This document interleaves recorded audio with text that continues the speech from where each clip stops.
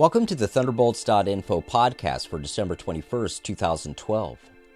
We bring you all the latest news, information, and analysis from the electric universe, shedding new light on the many mysteries that dark theories have yet to illuminate. Today we continue our series on some of the ongoing mysteries surrounding NASA's investigations into Mars. In our last conversation, we touched on the incredible long-livedness of the NASA rover's Opportunity and Spirit, and it happens that just a couple of days after the most recent broadcast, the New York Times ran a science headline entitled, "Opportunity, a Mars rover past its best buy date, keeps going." Unfortunately, the article barely mentions the nature of the mystery, and makes no attempt to offer any real answers. Well, David Talbot is with us again, and we're going to be discussing in greater depth the Martian environment and the Martian atmosphere, and what these conditions tell us, not only about Mars, but also all of the planets that reside within the sun's electrical domain. Now, David, I just briefly mentioned the topic of our last conversation, and we had some really interesting discussions erupt in the YouTube comment section, and so I felt the need to just kind of briefly flash back here. It would be nice if we could just go right into the heart of the matter. Why don't you begin by explaining to the audience the difference between wind on Earth and wind on Mars, and why it is that, in your opinion, this explanation from NASA that occasional gusts of Martian wind are responsible for cleaning the rover's solar panels, that does not stand up to scrutiny? Well, I think it does not hold up to scrutiny at all, because the differences between the Earth's atmosphere and the Martian atmosphere are really quite profound. I think of a particle of dust in the terms of a boulder sitting on a surface, and imagine the difference between one person pushing on that boulder, that would be on the planet Mars, and 120 to 125 people pushing on that boulder, which would be the action of the wind on Earth. So if you scale up a particle to the size of a boulder, you can get a good sense of the differential in the ability of that atmosphere through the movement of atoms and molecules striking a surface to actually move a particle of dust. So the mechanics of dust movement becomes very important here, and the complete exclusion of electrostatics from any of the discussion is actually ignoring the electrified environment of the planet Mars. So we have to talk about that environment and how it is distinguished from the environment of the Earth. Right. And not to belabor the point, but it is ironic, as we pointed out in the last discussion, that we have these latest developments in self-cleaning solar panels that actually utilize electrostatic technology. Yes, exactly. And that's the whole point. Scientists and technicians that have worked with electrostatic cleaning and electrostatic deposition or implantation, they know very well how an electrical environment will affect the deposition of dust on a surface and the removal of dust on a surface. And the fact that this was discussed by NASA engineers and so on in advance of the rover's landing on Mars is actually quite ironic. But the fact is that once this miraculous cleaning occurred, there was no discussion, at least no discussion we could find in 2005 when this became a story from NASA scientists, no discussion of the possible role of Mars's electrified environment in that cleaning. Now, why is this so paradoxical? Well, here's one reason, for example, Michael. The tenuous atmosphere of Mars does not protect the surface and lower atmosphere from charged particles received by the sun. So right out of the gate here, we have a huge difference between the Martian environment and the Earth's environment. Imagine the surface of Mars facing the sun. It's being impacted continuously by charged particles of the solar wind. So there's going to be a day and night difference between the electrification of the day and the night.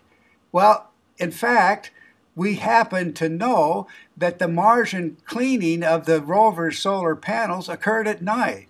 So we say, don't believe in coincidence and don't believe in accident. This is a dead giveaway that the differences in the electrified environment of the Martian atmosphere were the key players in the cleaning of the solar panels. And it actually is that simple, I believe. I don't think we've ever seen it suggested that it's anything other than a coincidence that the cleanings happened at night. Yeah, that's very paradoxical because these went on for years. And I actually don't believe that a working scientist would ever want to stand up and say that he thinks that's a coincidence. So the nighttime electrified atmosphere of Mars is going to be much different than the daytime due to the fact that at night there is no impacting of charged particles from the sun on the surface. So this isn't a question to which I would give a deliberate and complete answer. It's just that the general framework for analyzing the issue should be quite obvious. That's my personal position here. Right.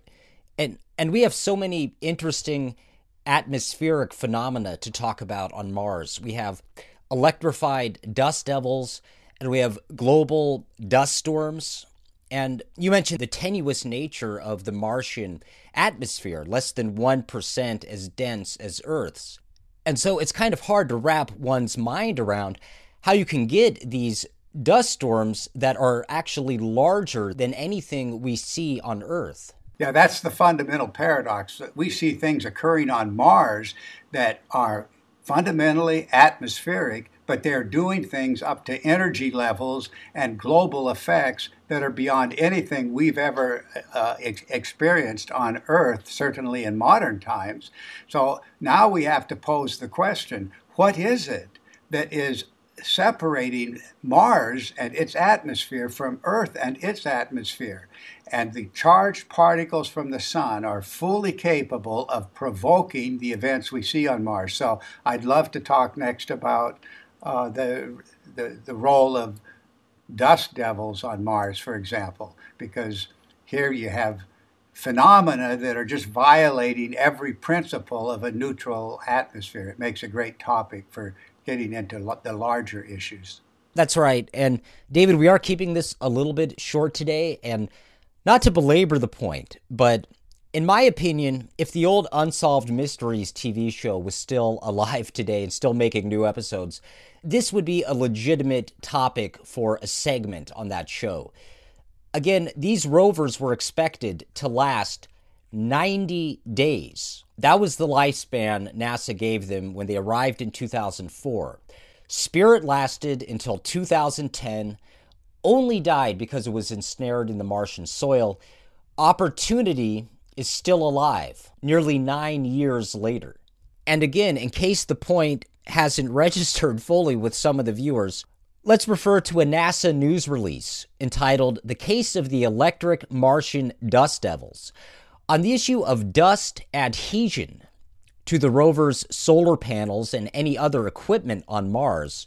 Notice this quote: "If Martian dust devils are highly electrified, as our research suggests, they might give rise to increased discharging or arcing in the low-pressure Martian atmosphere, increased dust adhesion to spacesuits and equipment." So they're acknowledging here that given the unique conditions on Mars, we would actually see greater adhesion of dust. That's a puzzle. Excuse me for interrupting, Michael.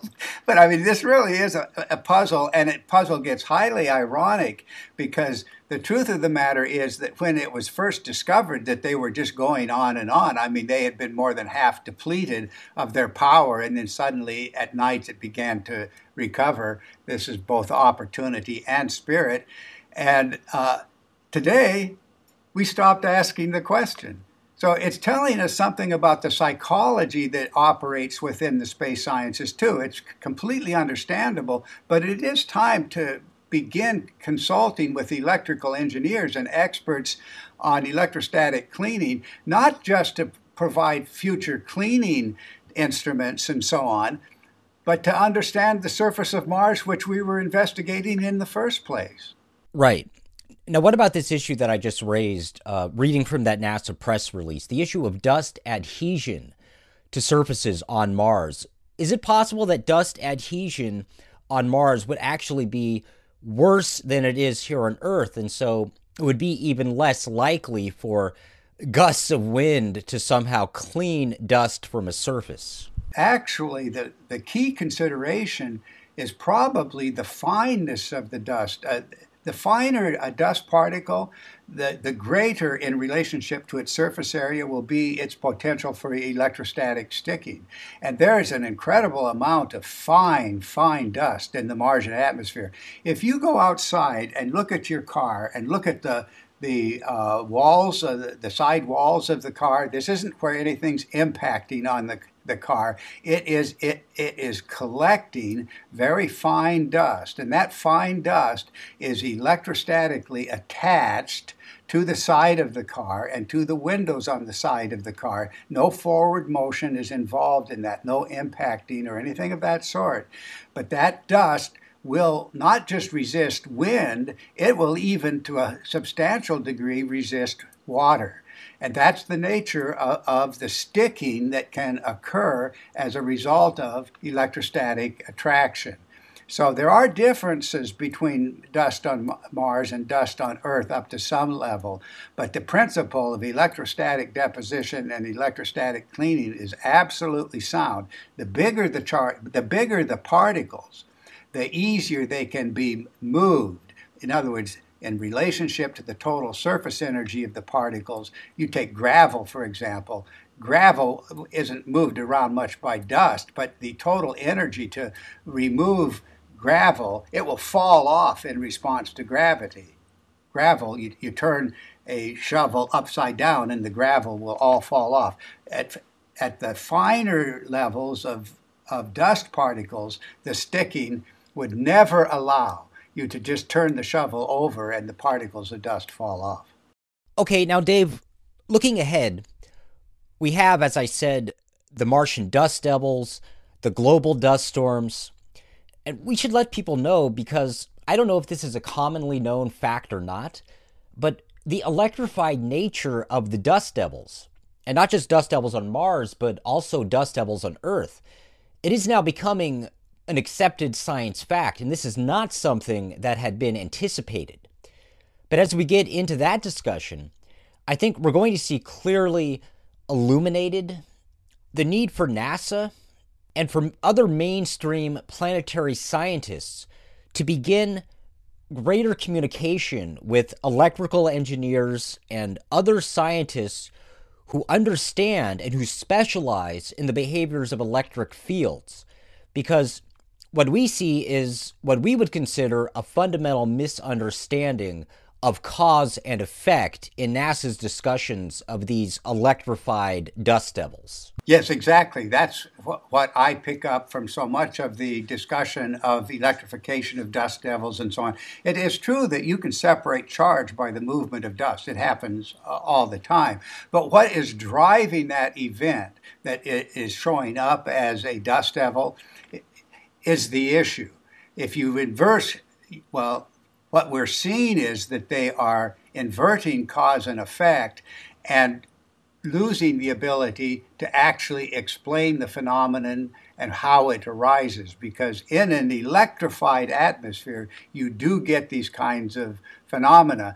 And that's the very thing that I think we want to take up next, would be, how do dust devils arise in an electrified atmosphere?